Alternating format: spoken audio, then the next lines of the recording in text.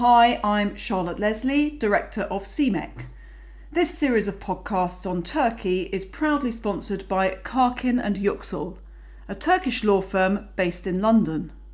You can find more information about Karkin and Yüksel, their London office and their practice areas on their website www.karkinyuksel.co.uk. You can also find a link to their website directly in the description of this podcast.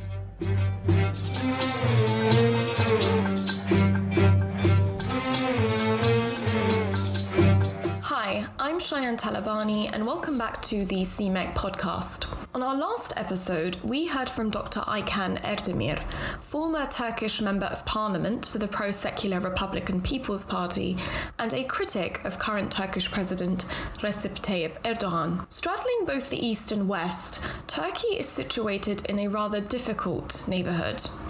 Turkey, of course, provided a buffer zone of sorts for much of Western Europe during the refugee crisis following the Syrian war. But it has also faced its own economic and political difficulties in recent years, most notably with the continuous Kurdish question in Turkey, as well as rising criticism of its current leadership and of authoritarianism.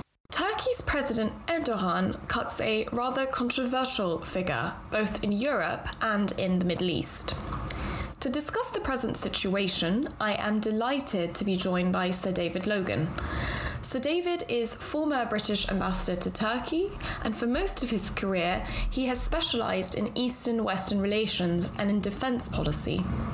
Since retirement from the Foreign Office, he has served as Director of the Centre for Studies in Security and Diplomacy at Birmingham University, a Senior Fellow of the Institute for Strategic Dialogue, and as Chair of the British Institute in Ankara. So David, thank you so much for taking the time out of your day to speak to us and to tell us about the current state of play in Turkey. Thank you very much, and I'm looking forward to this, the questions you're going to ask. I'd like to start, Sir David, by talking about Turkey's membership within NATO. Later this month, we know that the NATO Leaders Summit is taking place in Brussels, and Erdogan has said in recent weeks and days that he believes the meeting with US President Biden during the upcoming summit will mark the beginning of a new era and a fresh start with Washington. Now, talk of fresh starts and new eras tells us that perhaps relations haven't been at their best in recent years. So would you say that Turkey has become a semi-detached member of NATO, as some claim? And what are the consequences of this, if so, both for the alliance and for Turkey? Turkey has the second largest land forces in NATO. Traditionally, Turkey is the alliance's southern flank bastion against Soviet aggression. Russia has remained a threat to NATO. The United States continues to maintain an important base at Incirlik in Turkey. That base has been important during major US operations in the region. And on the other side, for Turkey, NATO has provided a shield against Russian and other threats. The NATO allies have been a ready source of defense equipment and investment. And in strategic terms, NATO has been a key feature to Turkey's security relationship. After all, Turkey is part of an unstable and conflicted region, and it's a region which is given to transactional relationships which provide no basis at all for long-term stability. It's NATO which has provided that security and stability. That's why a reset's needed. A great deal of that has been lost. And the key reason is the Russian S-400 missiles, which Turkey has purchased. Not just a commercial interest. It's not just a matter of profit. These S-400s are a direct threat to the NATO systems, in particular the new aircraft, the F-35s, which are being procured by most NATO countries. That's what they were built for, the S-400s, to down F-35s. And it's hard to imagine that NATO assets in Turkey would not become to Russian specialists who were in Turkey working on the S-400s. And the result has been the cancellation of Turkey's role in F-35 production. Turkey was part of the construction program. It was tremendously important in defense terms. It also provided jobs, income, and technological know-how. And it's also resulted in the imposition of sanctions by the US on Turkey. So you have one NATO ally imposing sanctions on another.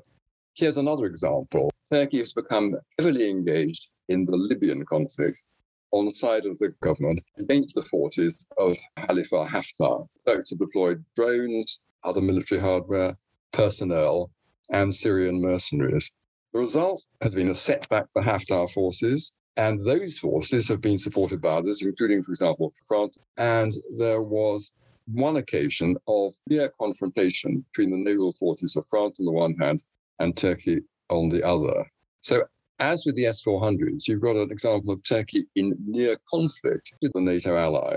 But Libya also plays an important part in Turkish politics on energy and her broader national interests in the Mediterranean. There's Egypt, Israel, Cyprus, Greece energy alliance, which the Turks, this current Turkish government, would like to disrupt. And in that framework, the sad thing is that Turkey has no regard for the policy constraints alliance membership requires. So a policy reset is required, but I think it's worth concluding on this point that the S-400s are absolutely essential for this. It's hard to see how the issue can be resolved without based on one side or the other. So clearly in recent years, the direction of some of Ankara's moves and decisions have tested its relationship with more than one NATO ally. But do you think that is part of a fundamental relocation away from Europe and the West, both in political, commercial, and cultural terms? And if so, then where has Turkey gone? There was an early prime minister during the present government, Mr. Davutoglu, who was a remarkable man in many ways. And one of the things he did was to question Turkey's location in Europe. That was chosen by Ataturk. Turkey was to be Western and European. But the consequence of that being that Turkey was permanently at edge of and a supplicant to values and institutions of which it wasn't entirely or wholly a part. And Davutoglu thought that Turkey should be the center of its own, a region which had distinctive historical, geographical, and cultural features, partly, but not exclusively, European. I think there's a lot of good sense in that. Amongst other things, it reopened historical and commercial links to the Arab world. It came at a time when the prospect of EU membership for Turkey was a powerful motor for reform, culminating in the opening of accession negotiations in 2004. I, for one, thought that process was one which would continue and lead to EU membership for Turkey, some say 10 years later. And of course, a great deal has gone wrong since then. A good deal of it is the fault of Europe. But on the Turkish side, I have to say that the steady drift away from democracy towards authoritarianism and repression does indeed look pretty fundamental. It's a complex that Turkey has now locked up virtually all journalists who criticize the regime. The only media allowed to support the government, and the abortive coup has become a pretext for the detention or firing of any alleged opponent at all. What about business? Well, business has become what I call clientelist. If you want a contract, you better support the president. And the same goes for banks if they want to get government business. Education and culture, well, there are many new schools where education is based on religion. They're called Imam Hatip schools. Universities are increasingly run by rectors who share Erdogan's values. And Western art is increasingly frowned upon. So Turkey looks as though it's heading in the direction of becoming a fully Islamic state, like others in the region. But I don't think it's that straightforward. First of all, Erdogan is certainly devout, but what guides him is what keeps him in power. So my belief is that Islam is a tool, but it's not necessarily the destination. There's an important Shiite minority which supports a secular state. Perhaps most importantly, Turkey is not exempt from the impact of globalization. The millennial generation there increasingly shares the values and the outlook of that generation everywhere. Another consequence of what happened is that while print media may have been silenced, social media networking and reporting is as developed in Turkey as it is anywhere. And although the old secular state may be long gone, the kind of pluralist democratic values, which are nowadays called Ataturkist, Erdogan's opponents, actually unify the opponents. So I think it's an open question whether a regime like this with waning popularity because of a failing economy and with external pressure from the United States and others will actually prevail in the medium term. We'll just have to see.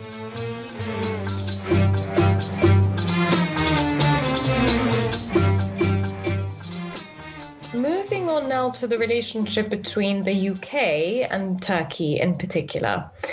Now, neither the UK nor Turkey are now members of the European Union, though Turkey is in a customs union with the EU. What does this mean for their future relationship? Both are now non-EU members of NATO, and that has been arguably a serious difficulty for Turkey. Will it now become so for the UK as well? Which has, of course, always played an incredibly important role in the development of European defence. Yeah, well, I sort of have to keep a straight face at this point. Both governments claim after Brexit they will enjoy a wonderfully productive relationship, which they can together leverage through their interests in the wider world. The idea is that they'll exploit the UK's closeness to the Europeans, in fact, if not in name, and that they've also got Turkey's union agreement with the EU to make use of. On the contrary, Brexit has reduced Britain's political and security capacity and influence worldwide. Nor can the UK make use of its previous membership of the European Union. The current British government's attitude to the EU is cool when not actively hostile. Right now, you've got the row about the Northern Ireland Protocol. Frankly, the Europeans have more important things on their mind. And Turkey, on the other hand, will tell you that as a non-member, they have to accept any trading agreement the EU makes with a third country.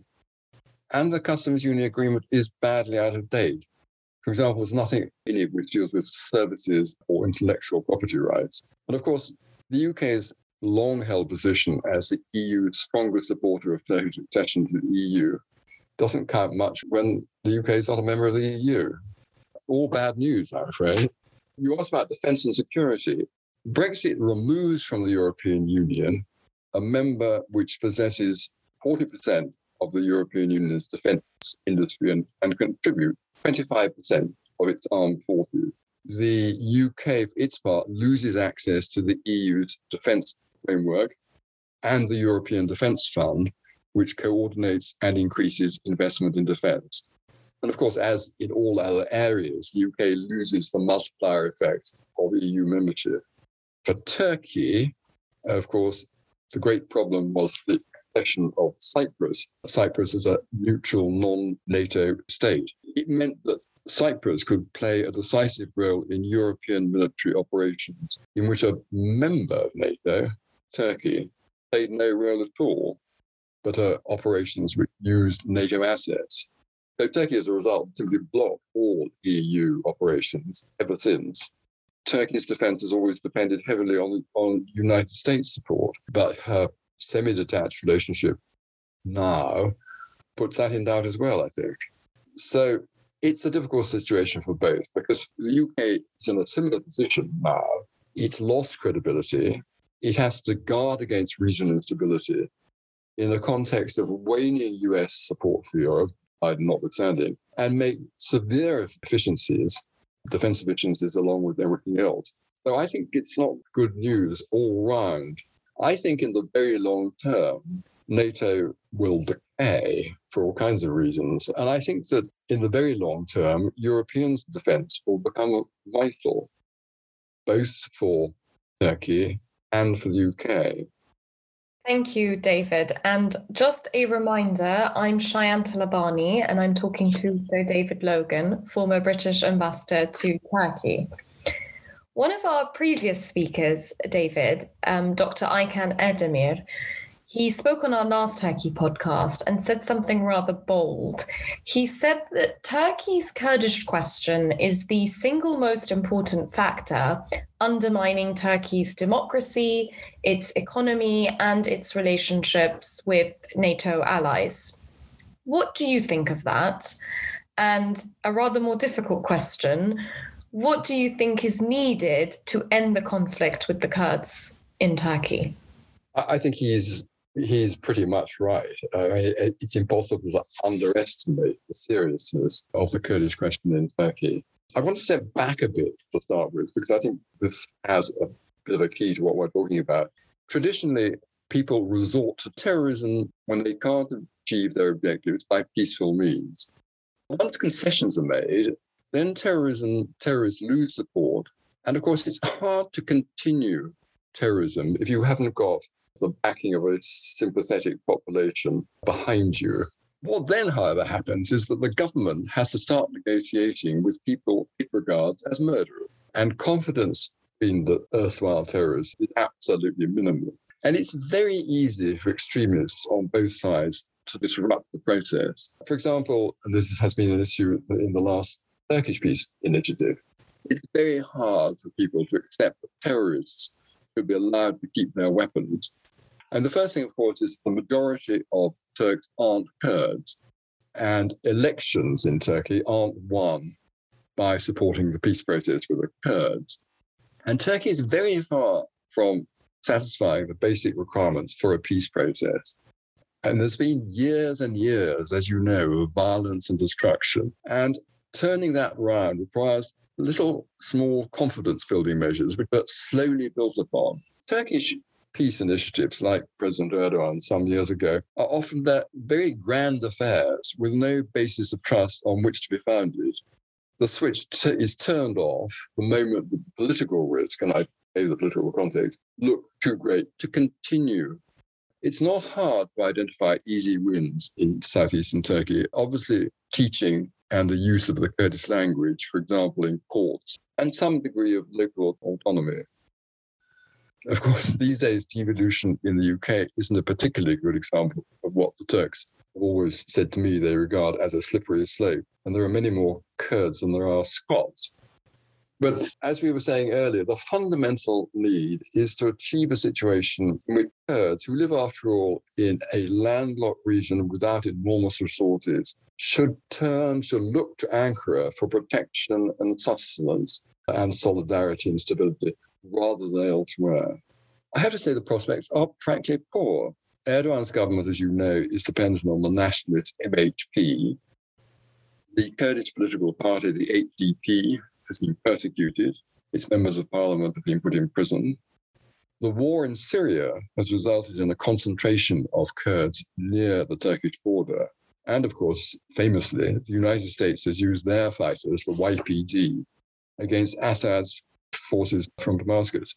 But the YPD is closely linked to the PKK, the Kurdish terrorist organization in Turkey. So for Turkey, the support for an arming of terrorists by a NATO ally is very deeply resented. And then Turkish occupation of the Syrian border area, which is much populated by Kurds, persists for a long time, and that may make matters worse. But as we said at the outset, I think that the cost in economic and military terms of the present level of violence is tremendous for both sides. Political will is absolutely essential. You discussed Turkey's intrusion into northern Syria, which brings us to the next question, David, which is Turkey's relations with Arab countries of the Middle East. Turkey has had long-standing but very bumpy relations at times with the Arab countries of the Middle East, and of course with Iran as well. The Syrian war made this arguably more evident than ever, and Turkey now occupies parts of northern Syria. Is there any prospect of peace as long as Turkey occupies parts of northern Syria, for which the domestic conflict with the Kurds is, of course, a very important reason, and you touched upon? And what opportunities does the Turkish intrusion into Syria offer other international actors, such as Russia? Historically, of course, the Arab countries were colonies. Turkish attitudes to the Arab countries, a bit like that of the British towards its former African colonies years ago. And in World War I, the British used Arabs to fight Ottoman armies. And what comes next? Ataturk had absolutely no use for the Arabs because, as far as he was concerned, Turkey's future was Western. And I mentioned Prime Minister Davutoglu. He changed that for the reasons I described earlier. Trade boomed, tourism boomed, Turkish soap operas became everyday watching for in the Arab world. But it didn't last.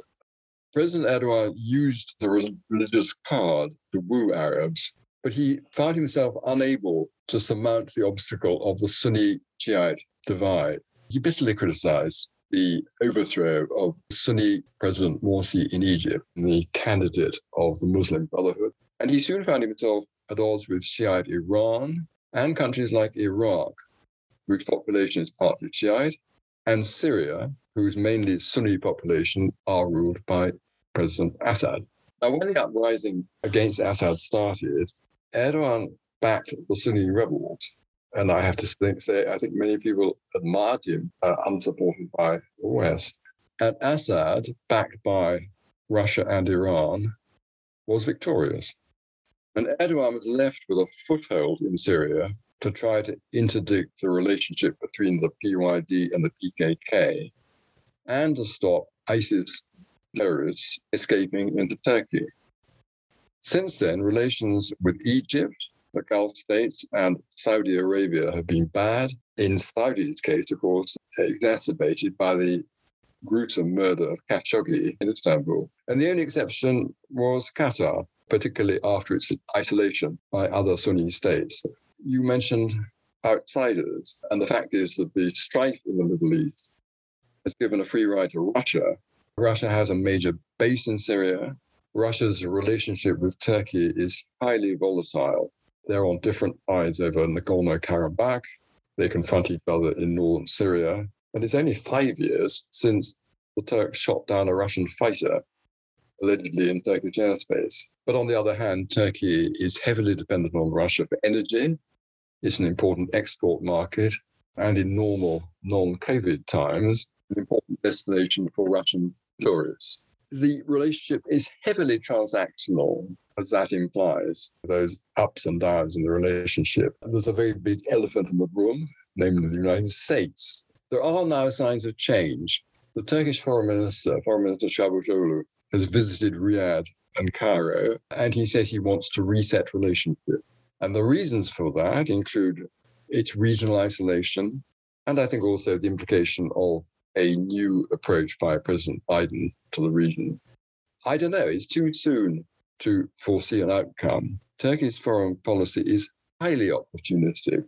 It lacks any secure and established framework. And to wrap up, David, my final question is about the future of Turkey. Erdogan's government is facing increasingly challenging financial problems as well as political difficulties at the polls. What does, in your opinion, life beyond Erdogan look like for Turkey, and could it change course? Well, as you imply, there's a clear recognition by Erdogan that voters are turning away. You will have seen an extraordinarily rapid rotation of senior office holders in the economy ministry and at the central bank. Another recent factor has been these extraordinary video allegations of corruption by Sedat Peker, who is a convicted criminal gang leader. These video sessions have gripped millions of Turks. At the same time, the government is struggling with these economic woes I mentioned, and of course, COVID. Peker's attacks have centered on the Interior Minister, Soylu, but are certainly not confined to him. For the future, the AKP government is dependent on the support of the right-wing nationalist party, the MHP. And so Erdogan's government policies on things like Kurds, Armenia, and the Uyghurs in China are constrained. The AKP itself are currently polling at about 45%. You'll remember that they won the major Turkish cities, Izmir and Ankara, in the last mayoral elections. So an AKP victory is far from a foregone conclusion. So Erdogan will look for allies. So for that matter, will the main opposition party, the CHP, which is slowly adjusting from years of unappealing electoral campaigns. There are new parties but their appeal is uncertain. We can expect Erdogan to try to maximize his prospect. And of course, the media will be totally supportive of the AKP. But I think there's a real prospect that Erdogan won't return. Then the question is, would he accept such a result? We just don't know. And your question is, if he was replaced, would the presidential system survive? I think probably not. I think that the Turkish people have tolerated lots of freedoms, arbitrary imprisonment, and corruption, just so long as Erdogan has delivered improved living standards. And that's now come to an end. And most Turks remember the days of semi-democracy. And those who don't are young enough to be alienated already by Erdogan. I'm not suggesting that there will be an immediate return to the previous constitution, but I do think that the present system, I think, could be replaced by a better and genuinely parliamentary system, which would be accompanied by the kinds of rights and freedoms which are enjoyed elsewhere in Europe. Well, that brings us to the end of our podcast, Sir David, but I cannot thank you enough for your absolutely invaluable insights into the current Turkish government, but also into wider questions and issues of European security and of the future of European security in the transatlantic alliance. Thank you so much, Sir David, and we hope to speak to you soon again. It's been a pleasure, Sharon. Thank you very much. Hi, this is Charlotte Leslie, and this podcast on Turkey was sponsored by Karkin and Yüksel, a full-service law firm providing a diverse range of legal services operating from the Gherkin in the City of London. We are proud to be associated with them.